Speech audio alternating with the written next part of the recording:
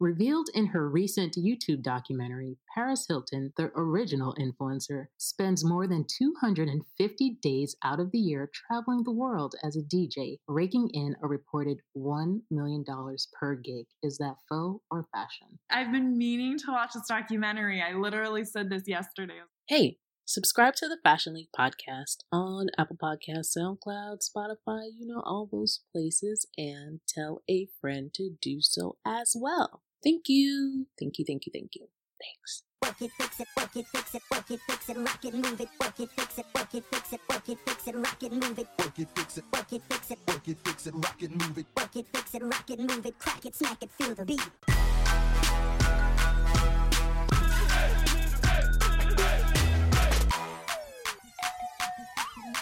On this episode of the Fashion League podcast, we are going to listen to a conversation I recorded back in September with Be Social founder Ali Grant. She shared tips for starting your own business, and of course, we played my favorite trivia game, Faux or Fashion. Ali Grant launched Be Social back in 2012 as one of the first agencies executing integrated influencer outreach and collaborations. Today, the agency is headquartered in LA, specializing in digital forward campaigns for lifestyle, wellness, beauty brands, and talent. Ali's accolades include speaking engagements in press in PR Week, Forbes, Huffington Post, PR Couture, Variety, The Daily Front Row, just to name a few. With Ali at the helm, Be Social has been named one of Inc.'s fastest growing businesses spearheading influencer campaigns. Let's hear how she got started. For the month of December, you can save 40% off 2 months of your Rent the Runway subscription. Whether you're attending a virtual New Year's Eve party or a very important Zoom meeting with clients, you can find the perfect festive look from Rent the Runway's thousands of designer styles. And they handle all the dry cleaning. Your membership also gives you access to Rent the Runway's online members-only sample sale. Use the code RTRMichaela to save 40% off 2 months of your Rent the Runway membership. That's RTRMichaela. Hi, Ali. Hello. Where are you calling in from? I'm calling in from LA. I live in West Hollywood. So nice and warm today, and finally not as smoky as it has been because the fires are really bad in California right now. I saw it on the news. Have you been affected at all by the fires, or what's your situation? I mean, just the fact that it's really smoky and we've had to stay inside a little bit more than normal, but no, luckily not structural damage or anything to my home. So there's probably, I think it's about an hour away from here would be the closest one. So still a little scary, but yeah, luckily I'm safe. Oh my God. Well, it's freezing cold here. I had brunch outside by the water. It was a terrible idea, but not my idea. Oh my gosh, I can't even imagine cold right now. I'm just it's so hot in LA right now. So And I did not dress appropriately. I wore my little mini skirt. It was terrible, but it was. So are you originally from LA, or where are you from? No, I'm from San Diego. Well, I kind of grew up in San Francisco, lived in New York for a small bit of time, and then kind of landed in San Diego. And that's where I did elementary through high school. My family's still down there, and then moved back there after college for a little bit. And then finally made my way to LA just because of work and kind of what I do. I felt like I needed to be here. Where did you go to college?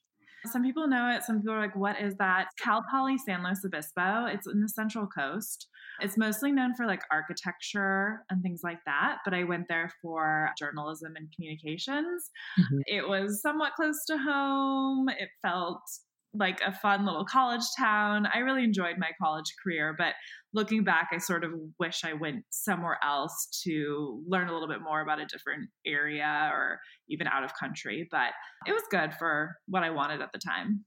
So how did you end up selecting journalism as a major? I was always into writing. I'd have my diaries, my journals. I did all the school broadcast from literally middle school to high school. I'd be on the morning news for our school and doing all the journalism for that. And I just loved writing. So I thought that I would want to eventually be like a news anchor. And so that's what I wanted to go to school for. And that was sort of what I was kind of focusing on. So what would you have studied if you could go back? It sounds like you had another major in mind or think. Yeah, I think that major is sort of like all encompassing. Like, I think it taught me communication skills. It taught me writing, a little bit of business classes. So I feel like I could have taken that and really done a lot with it. So I liked that major. And I think I, would have chosen that regardless if I didn't want to be a newscaster or whatnot.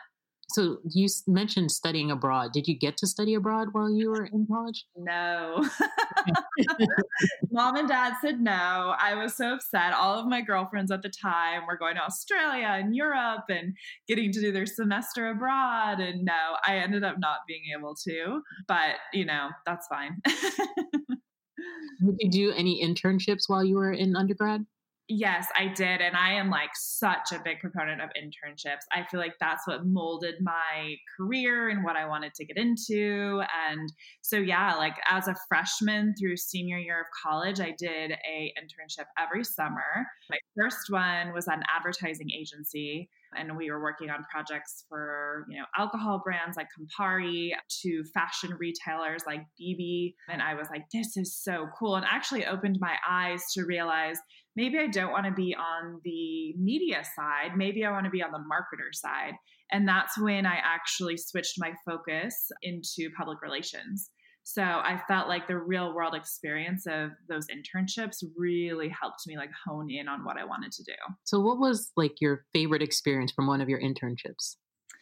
I think it was probably this ad agency that I worked at. I think it was totally like Devil Wears Prada like vibes, it's like this like huge building, concrete floors. There was a creative director that was like totally wild and like just, screaming. And it was just like this totally crazy, like I was like 17, 18 years old coming into this like corporate work environment. It was like such a shock to me. But I feel like I learned so much and I had to grow up so quickly.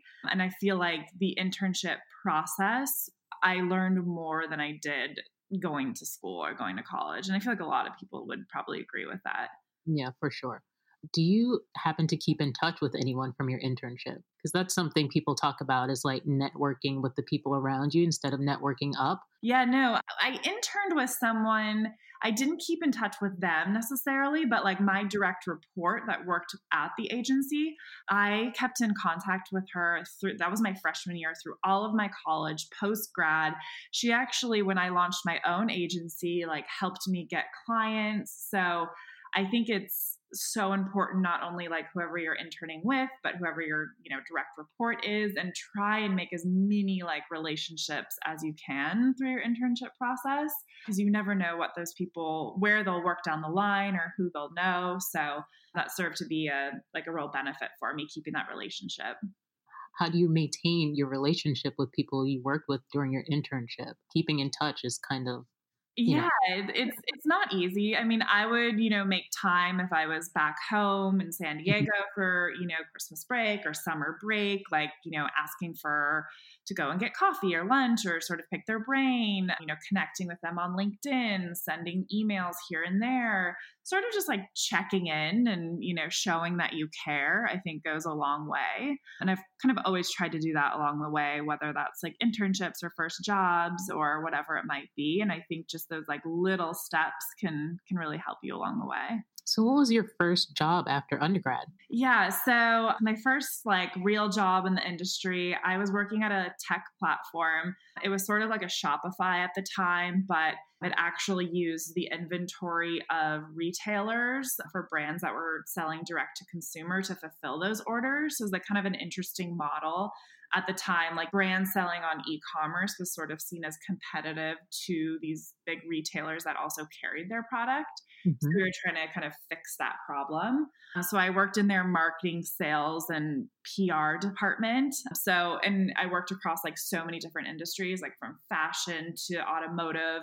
I was going to conferences. I was working with media, trying to get press placements. It was really fun. I learned tons. And it was actually back in the town of where my college was, which it was in San Luis Obispo, which there's not tons of businesses there. And this was a tech company that was, working globally with so many great brands. So it was a really good opportunity.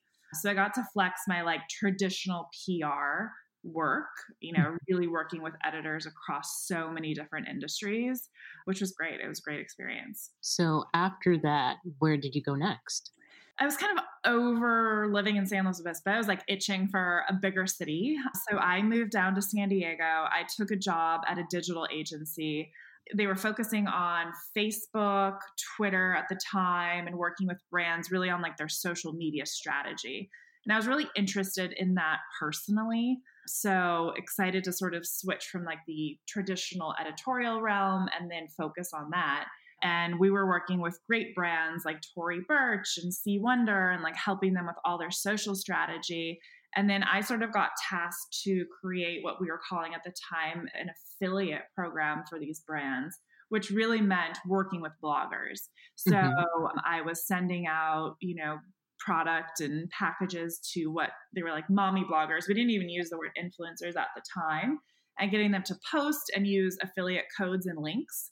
And that work was proving to be so successful for these brands and their e-commerce strategy. Like it was very clear that every time a blogger did a blog post or posted something on their Facebook, like they were seeing direct results and direct sales.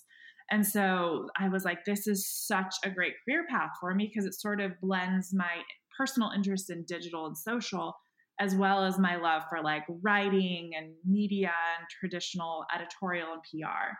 And so that's really what I was excited to sort of like hone in on. And like little did I know that industry, the influencer industry really was going to blow up in such a way. Right. So you launched your influencer agency in 2011, which is kind of early on in the game before anyone knew that this was going to be it for the internet. So what made you decide to go out on your own?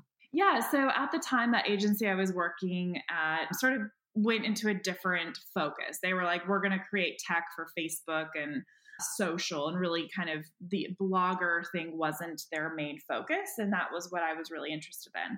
So it was kind of an interesting time for me to go out on my own. So I really just sort of took the leap of faith and I did it. And my goal with launching the agency was to create an agency that mixed the traditional with this new method of working with bloggers and influencers and help brands with their, e-commerce and marketing strategy. And we did just that. So started working on the brand side, slowly got, client by client, really by like word of mouth. I was helping, one of my first clients was a company called Extend Bar, which is a bar studio, like a fitness studio. And they were launching a bunch of franchises across the US. And so what I was tasked to do was get mommy bloggers to go and post and blog about it. And that really worked well for them. It really drove interest for the brand. It drove, new customers for them. So it was really exciting to see that. And sort of one thing led to another. And I started growing sort of organically. And as I was, building the brand side of the business, I was also like constantly working with bloggers and influencers. I was seeding them product. I was talking to them about, the new brands I was working with. And then so it sort of flipped in that these influencers were then asking me for advice, what should I do and how should I grow? And so something sort of ticked in my mind was like, how could I monetize helping these influencers grow? And that's when I launched this, what we call now the talent division. And that is where we actually represent influencers as well as brands. And we monetize their social media, whatever they're working on, their podcasts, books, really 360, helping them grow and strategize by making more money, by growing their social footprint all across the board. Oh, nice.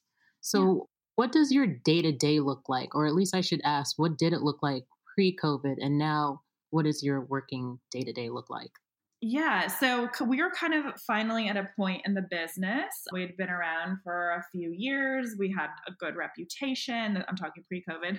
So I was sort of stepping into a role where I was off the day-to-day. And I was really working on marketing the business, doing conferences, thought leadership, really trying to grow awareness for the company and really stepping into that sort of face of the company. Corona hit. Obviously, it was a real big shakeup. It hit our business really hard initially right off the bat because we do so much work at Coachella and Stagecoach. And so we saw all these contracts being canceled, events being canceled. So we took a huge hit initially. So of course I was a total spiral. I was really stressed out. So I had to basically take a step back, get myself back in the weeds, really organize our team and really like glue us together because we're all dispersed. We're all working at home. Business is slow. People are stressed out. So I really had to step into that leader role and get my hands dirty again. And I'm still in that, but slowly pulling myself out of it. But it was kind of a fight or flight, I guess, sort of mentality of like, I have to keep this business together and I have to keep my staff focused and motivated, which wasn't easy because we were all, personally and professionally very stressed out.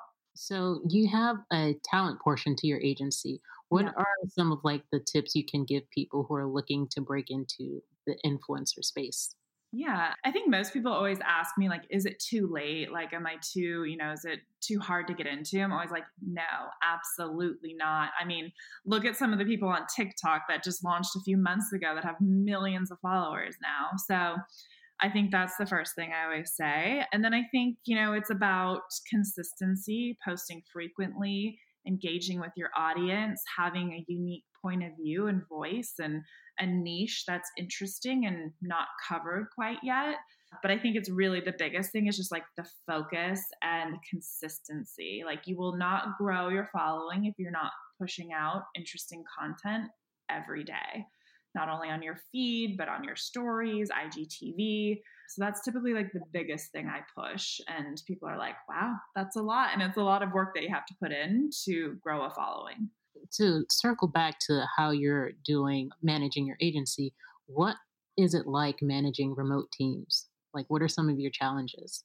It's really difficult. I mean, we all work so side by side and collaboratively. And, we had an office with, breakout rooms and meeting rooms, and we were all in this like same room together. So there was so much cross communication and all of that. And so pulling that away from our business like really was difficult. I think what we've tried to do is, video chats and Zoom. It's still not the same. We're trying to work on like how we can all get together in a socially distanced, safe way. I think that'll be really important.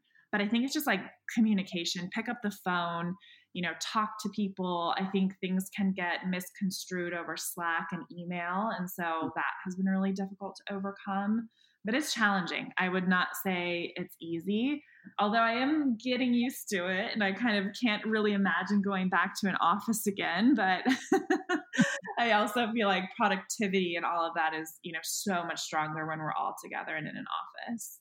Well, for sure. Definitely being in like a workspace environment kind of preps your brain to be in productivity mode. Exactly. So I guess this is a perfect time to ask you, are you ready to play faux or fashion? Oh, yes. I'm going to probably totally fail because I'm not a fashionista, but let's go. Well, this is easy peasy, okay? I'm going to ask you 3 fashion questions, 3 fashion headlines, and you're going to tell me whether it's a real story or faux story. So, okay. Faux or fashion? Faux, I made it up. Fashion, it's real somewhere on the internet. Okay. Okay. Your first question. Outside of celebrity children and socialites, fashion blogger Brian Boy became the first influencer to sit front row at a designer show at New York Fashion Week. Is that faux or fashion? Fashion, I believe. Yes, this is true. Yes, I feel like I read that on Daily Front Row or something. I have totally read that story. Okay, good. Yes, of course. He paved the way for all influencers. He was at the Marc Jacobs show in 2009. 2009. Wow. Yeah. Okay, cool. That's awesome. Okay. So look at you. You were doubting yourself and here you go. You got two more to go. Okay, second question. Revealed in her recent YouTube documentary, Paris Hilton, the original influencer, spends more than 250 days out of the year traveling the world as a DJ, raking in a reported $1 million per gig. Is that faux or fashion? I've been meaning to watch this documentary. I literally said this yesterday. I was like, I can't wait to watch that. I mean, those numbers seem valid. I know she DJs, so I'm going to say fashion. Yes. Okay, oh good. my God. So you won already. Look at this. You got 2 out of 3. You were doubting yourself for absolutely no reason. But yeah, I haven't watched the documentary. I was just reading the New York Times article about it. And it was like talking about her business acumen, like how she's basically a genius and conned us for 20 years. I know that. So her whole like I'm not smart thing was just an act. Like she apparently was just acting. I don't know how much I believe of that, but okay. I believe it very much because that's the same thing they said about Amanda Seyfried when she was playing the dumb girl in Mean Girls. She had to be very smart to be dumb. See? Yeah, true. I mean, if you're making $1 million on a DJ gig, you're clearly smart and doing something right. Okay. And so, your final question. Are you ready? Yep. During Paris Fashion Week, Anna Wintour was seen seated second row at Valentino's runway show. Is that faux or fashion? I feel like faux. It's real. Oh, interesting. It's real fashion. So this was 2014. Okay. Wintour was seated behind Grace and her rest of her staff. She let her staff sit front row because there wasn't enough seating. And then the PR people tried to move her to the front row, and she was like, "No, I'm okay." Oh my gosh, interesting. Okay, so 2 out of 3, not bad. I tried to throw you off. I knew that last one sounded completely made up. That's fun. I love this idea. It's really, really cool. I think I was just going to ask you about like work from home tips. Like, do you have work from home hacks? Yeah, I mean, I think it's just about like creating a routine, right? Like, I think in the beginning of quarantine, I was not in a routine.